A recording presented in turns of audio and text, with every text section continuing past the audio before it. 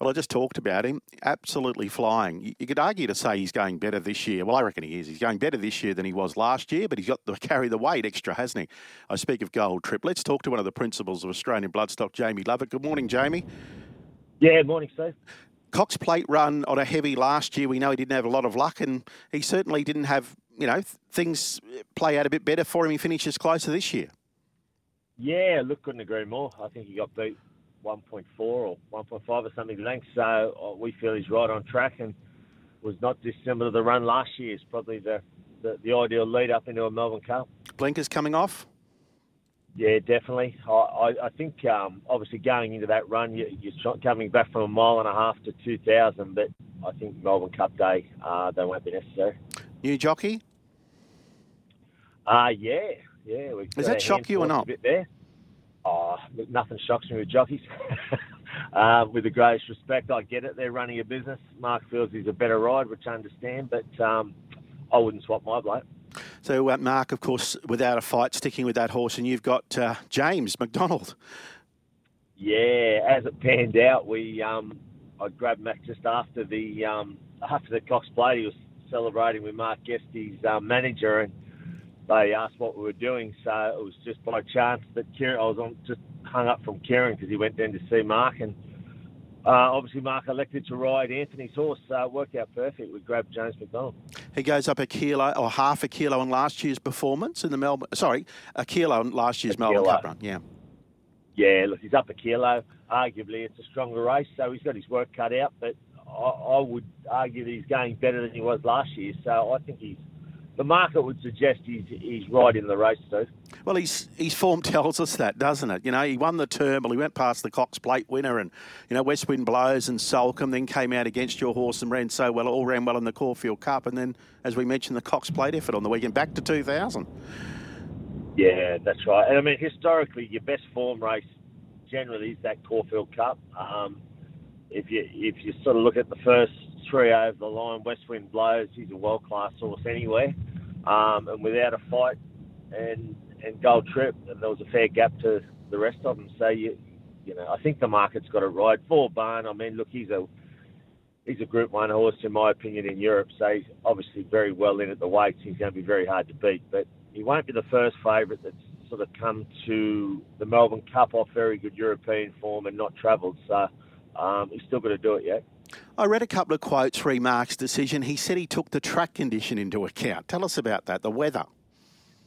Yeah, look, I mean, obviously last year he got very forgiving ground, and obviously we needed that because we didn't have him spot on with his, it's been well publicised, that little issue with his feet, 1 foot in particular. But having seen the horse firsthand, the farrier's sort of fixed that, and he's grown out quite a bit of toe. So I don't think we're dealing with the same horse. And again, you could argue that if you watch his runs this year, all on fast tracks, I think we're getting, I haven't got him. The trainers have got him going better than ever. So I think I understand Mark's concern, but look, Flemington, I feel if they irrigate obviously they've got to have it in the 4 range. That's how it was Turnbull Day. I think it's more a case he just enjoys the big open spaces of Flemington. And you could argue that his career 2 best runs have been, Melbourne Cup Day certainly and the Turnbull. So he gets back to Flemington and he gets a world-class rider go on. Look, I can't have him not running well. Oh, exactly. And, of course, he ran well at Longchamp, didn't he, before he came here in the world's most prestigious race in the Northern Hemisphere? That's right. Yeah, behind Sotsas in the Arc, wasn't it? Correct, yeah. So, Jamie, that's Gold Trip. What does Kieran normally do, and David, with this horse? Say, what will they do with him? Will they beach him before the Cup? What do they do to get an insight into, now he's hard fit, and obviously going to 2 miles from the Cox Plate. What do you think they'll do with him training-wise to keep his mind ticking over? Yeah, well, look, obviously the access to the beach is very important to their operation, and I know that after his Caulfield Cup run that he spent the next few days down there. And then, look, again, it's very unusual for a horse to run in all 2 years in a row, but the way the horse, obviously, once they're fit, it's just basically a case of keeping them happy and sound, and you don't have to do a lot with them. So he obviously doesn't have the saddle on his back for a few days.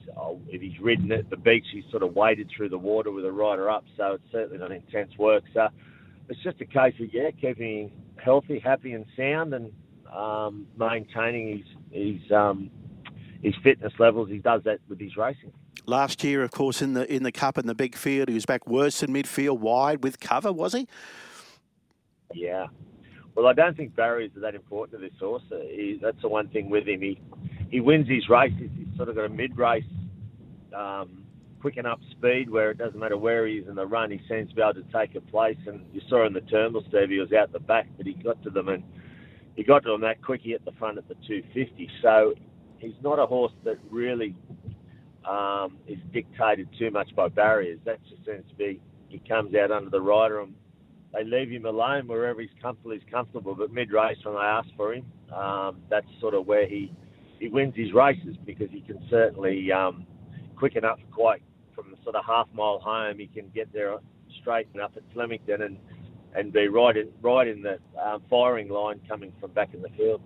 I've said many times in this program, Willie Mullins will win this Melbourne Cup, whether it be this year, next year, 10 years, 5 years, I don't know, but he will win it. I mean, do you think his horses are the ones to beat? Vauban and, of course, Absurd was terrific pulling and running a placing behind Vauban at Royal Ascot. I mean, or do you think there's something else that you're more worried about? No, look, I think they're the obvious. Well, certainly Vauban's the obvious.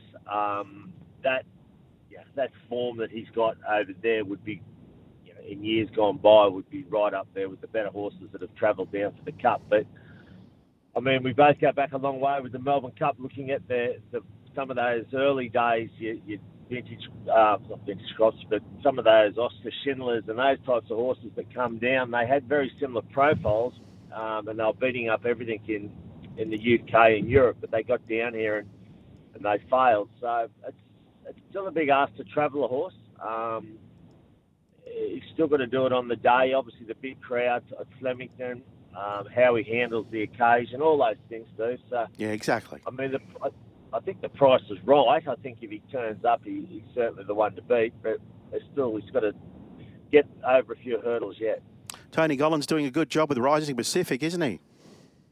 Yeah, lovely horse. And Tone's obviously got him firing. And he's the sort of horse that I don't think we've found the ceiling is yet. He keeps improving. He's won his last three, and I haven't spoken to Tony about what the plans are with him. I'd suggest he just continue to place him where he can win, and at some point he'll, maybe in the autumn, be asked to step up into better grades. We know that Tattersall sale was on in the Northern Hemisphere. Well, it goes on for several days, doesn't it? Luke's been up there, one of the principals, Luke Murrell, and you've been buying big. How many did you come away with so far up there at that Tattersalls Northern Hemisphere sale?